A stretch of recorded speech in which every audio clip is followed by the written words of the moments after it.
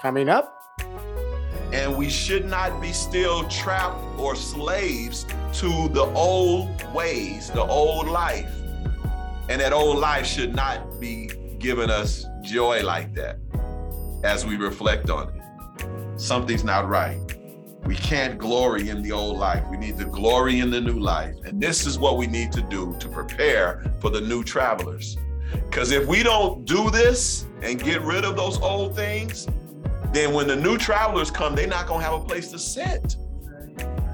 Y'all, the plane's gonna be full. Y'all get this? Hello, and thank you for joining us on One by One, the podcast ministry of Pastor Robert Scott of Quench Life Christian Fellowship. We may not want to hear this, but all human beings are often motivated by things that aren't very good. Whether we accept it or not, there's evil in our hearts. Thankfully, when we let Jesus Christ take the lead in our lives, He can regenerate our motives. Join us for the message series, Travelers from the Heart, where Pastor Robert and his wife Carolyn help us to examine the things in our hearts that motivate many of our actions. Here's the third message in the series, Getting New Travelers, Part 2. And we're gonna talk about those new travelers in our next message of the series. But the idea is this, that the new travelers will come into the plane and push the old travelers to second class. And the new travelers will become first class in our hearts. Since we got to live with both of them, right? Right. We need to put the evil travelers in second class and put the new travelers in first class. Right. Y'all walking with me here? We need the new travelers to dictate. We need the new travelers to have the convenience to give them the bigger space, the larger seat, the more leg room in our hearts. We need the new travelers to be able to relax and chill and enjoy the ride in our heart and get the old travelers back to second class. And that's the goal. That's what we need to do. And again, we're going to talk about these new travelers in our next message. Move them back to coach. We need to move them back to coach. Since we got to ride with them, they're gonna be on the plane, but we need to put them in their place, right? And God is going to give us new travelers. Again, we'll talk more about that. So, but this takes us to another question. What must I do to get new travelers in my heart? What must I do? See, we already seen, God's going to do his part to give us a new heart, to put his spirit in us so we can get new travelers. But it doesn't stop there. We still have to do our part. If we're going to overcome the evil in our heart, God's going to do his part. But I have to do my part.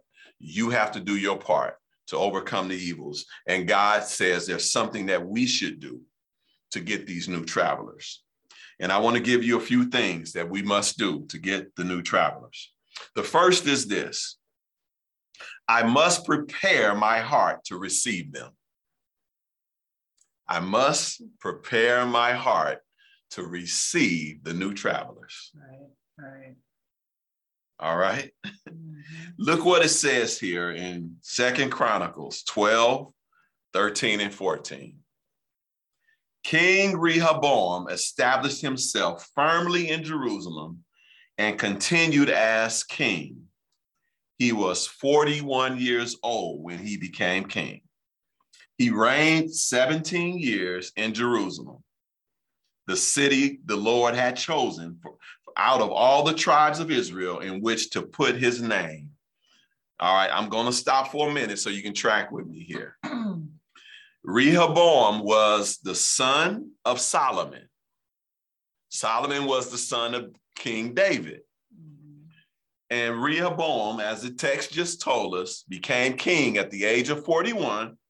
He was king for 17 years, right? And he was king in the city where God established his name. We talked about God concerned about his name. Yeah. Right? Yeah. Now, King Rehoboam is the king of the city that's set to declare his name. Mm-hmm.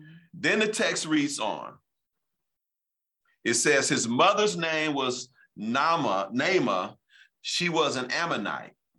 Verse 14. Speaking of King Rehoboam, he did evil because he had not set his heart on seeking the Lord. Y'all see this?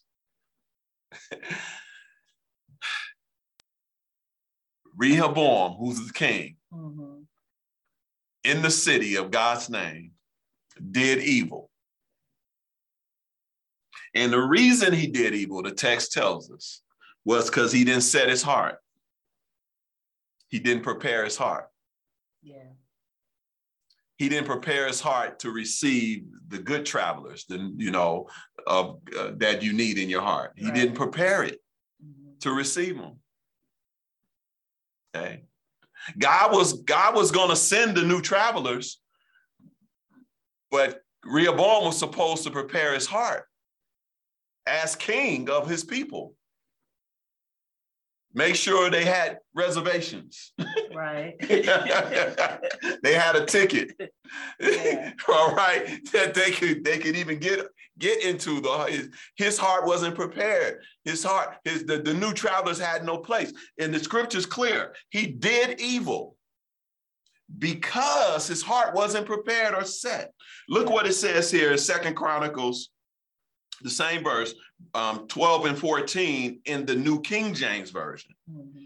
It says, and he did evil because he did not prepare his heart to seek the Lord. Yeah. So part of what we have to do to get the new travelers is prepare our hearts or set our hearts. That's our job. And if we don't set our hearts, inevitably, we're going to do evil. I guarantee you that. That goes true for every day of your life. If you don't set your heart on a given day, all right, to do the will of God, you don't set your heart, you trust me. You go out into the world and you ain't set your heart or prepared your heart to do right, to live for God that day, it's going to be a whole bunch of stuff coming out your mouth that shouldn't be coming. There's going to be a whole things you doing because you ain't even prepared. Some of us can be a witness to that, right? Yes. Amen. You're not even prepared to follow God that day. Right. And this was the situation with King Rehoboam. And I'm so glad the scripture is so clear here that his evil actions was a result of an unprepared heart. Yeah. A heart that wasn't set to seek the Lord. Yeah. It just wasn't. Look what it says here in Colossians 3, 1 through 5. Since then, you have been raised with Christ. Set your hearts on things above, where Christ is, seated at the right hand of God. Set your minds on things above, not on earthly things. Let's stop right there for a moment. This is real clear. Since you've been raised with Christ, it says set your hearts and set your minds on heavenly things or things above, not things on this earth. Yeah. And we got people, you by your own proclamation, you guys said with the chat question, what do you see people doing the most? Setting their heart on things here. New house, new car, new jobs. And it's not that those things are necessarily wrong. What's wrong is that you are more concerned about those things than you are heavenly things. Right. And you can say you're concerned about heavenly things, but let me tell you, if I check your calendar and look at your pocketbook and your bank statements, it'll tell me what you're most concerned about, what you're thinking about the most, where your heart is set the most. Oh yeah, it speaks. It speaks. And here the text is saying, set your heart on things above. Your mind on things above, not things here on earth. And then it reads on in verse 3. For you died, and your life is now hidden with Christ in God. When Christ, who is your life, appears, Christ is your life. He's talking to believers. As believers, Christ should be our life. Right, right. When Christ, who is your life, appears, then you also will appear with him in glory. Mm-hmm. Put to death, therefore, whatever belongs to your earthly nature: sexual immorality, impurity, lust, evil desires, greed, which is idolatry. So we see some of the things that Jesus listed when he talked about the evils of our heart right here. Mm-hmm. And if we are going to receive the new travelers, we have a part to play. And one of those things is to prepare our hearts to receive them. The second thing that we have to do is I must seek God with all my heart. Mm-hmm. I got to seek God. So I prepare my heart, and then I got to seek it. I got to seek God with my heart. I got to prepare my heart to seek God. Amen. Look what it says in 2 Chronicles 12:14. He did evil because he had not set his heart on seeking the Lord. All right, I'm reading again the same passage. I'm just focusing on the seeking part. We're still talking about Rehoboam. He did evil because he had not set his heart on seeking the Lord. Amen. And then the New Living Translation says, I just read the NIV. The New Living Translation says for the same verse, but he was an evil king, for he did not seek the Lord with all his heart. Yeah. Talking about Rehoboam. Now, let me tell you another story concerning Rehoboam, so you can see how he was evil. When he became king, he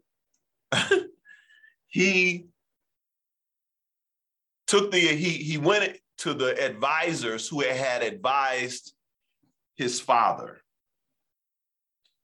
and Solomon. And Solomon, though he had his issues, he was a good king. Mm-hmm. And there was advisors that Solomon had. Remember, Solomon had asked for wisdom, and God gave him just great wisdom, right? And blessed him, blessed his everything about him. He went to the advisors, the older people, who had advised his father, and to get advice on how he should make some decisions with his kingship. And he didn't listen to them. He chose to listen to his peers. Instead, the old advisors told him to, relax, don't put too much pressure on and strain on the people. The young folks said, no, you need to put your thumb down even harder on them. And he listened to his peers and not to the older advisors that had advised his father, who was a good king. Mm-hmm. And guess what it cost him? He was the king of all of Israel, and his disobedience or his decision to listen to his peers cost him 10 of the 12 tribes. Wow. He lost control of leadership of 10 of the 12 tribes. So he became only king of 2 when he was king of 12. Mm-hmm. Because he listened to his peers. Yeah. That's just an example on how Rehoboam messed up. Mm-hmm. And Ian did evil. Amen. And so now I want to talk to you about another king, Josiah, who didn't go that route of doing evil, who prepared his heart, who sought God. Look what it says here in 2 Chronicles 34:1 to 3a. It says, Josiah was 8 years old when he became king. 8 years old, y'all. Wow. When he became king, and he reigned in Jerusalem 31 years. Mm-hmm. He did what was right in the eyes of the Lord and followed the ways of his father David, not turning aside to the right or to the left. Now I'm gonna pause for a moment just so you can get context here. It said he did right was what was in his eyes of his father David. Now David wasn't his immediate father, he was his ancestral father. Remember David, Solomon, Rehoboam, and on the list goes on down.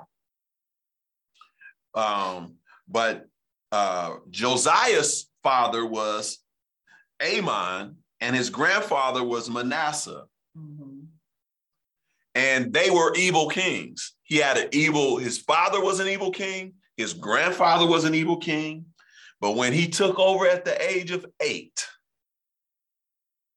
he didn't go that route. Yeah.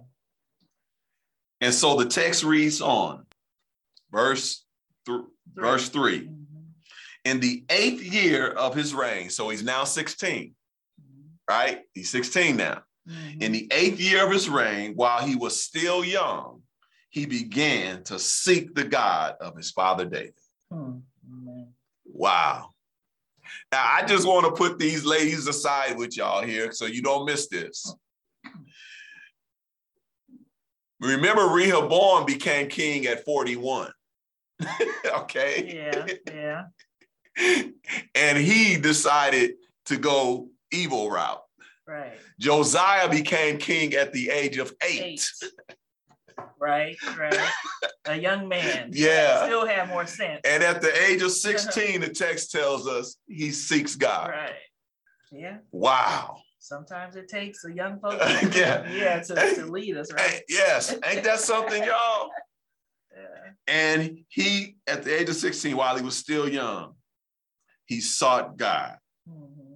And great things happened under his kingship. And we're going to see that in our next point. And so the third thing that we must do is I must demolish the idols of my old heart. I must demolish the idols of my whole old heart. The first was I must prepare my heart to receive the new travelers. I must seek God with all my heart. And then I must demolish the idols of my old heart. Look what it says in 2 Chronicles 34:3. It reads on here about Josiah. In the 8th year of his reign, while he was still young, he began to seek the God of his father David. In the 12th year, he began to purge Judah and Jerusalem of high places, Asherah poles, and idols. Yeah. So here's this young man. Cleaning house. His father and grandfather were evil kings. They were worshiping idols. Yeah. And this young man, it says in the 12th year of his reign, which means he's now 20, because he became king at 8. He's 20 years old, cleaning house, getting rid of the old idols. Yep. The relics of the idols, the things that they were worshiping that weren't God, and everything that was attached to it. And so we must remove our old gods from our lives if we're going to receive the new travelers. Right. So those things that are associated with our old gods, those old travelers, we got to get rid of those idols. Idols being things we're depending on for our happiness and our fulfillment, And let me give you an example of how we should, and maybe how we don't get rid of the old idols. Let me give you an example. If you look at an old picture of your sinful days, you look at an old picture of your sinful days and you're bragging about the days. Sure. Oh yeah, that's when I was, Yeah. Yeah. Huh? Yeah. Essentially, you're bragging about how great a sinner you were. Yep. That's an idol. That's an idol. You still haven't gotten rid of it. And if you're doing that, you need to consider if anything has really changed in you. Because you're bragging about your old idols. Those old things that brought you happiness and fulfillment. Something is wrong. right? You're glorying in something that was in opposition to God. You're looking at this old picture of your sinful days and you go like, oh yeah, I was something bad. Ooh, I was, yeah. You are glorying over the time when you was in opposition to God, and it's making you feel good? Right. Something is wrong. Right. That's true. And we really need to check ourselves. Look what it says here in Romans 6:5-6. Christ died, and we have been joined with him by dying too. Mm-hmm. So we will also be joined with him by rising from the dead as he did. We know that our old life died with Christ on the cross so that our sinful selves would have no power over us and we would not be slaves to sin. So that's very clear. The old life, the old self died with Christ. We are resurrected new, and we should not be still trapped or slaves to the old ways, the old life. And that old life should not be giving us joy like that as we reflect on it. Something's not right. We can't glory in the old life. We need to glory in the new life. And this is what we need to do to prepare for the new travelers. Because if we don't do this and get rid of those old things, then when the new travelers come, they're not going to have a place to sit. Right. Y'all, the plane's going to be full. Y'all get this? Yeah. Here comes in a new traveler. And again, we're going to talk about the new travelers next message.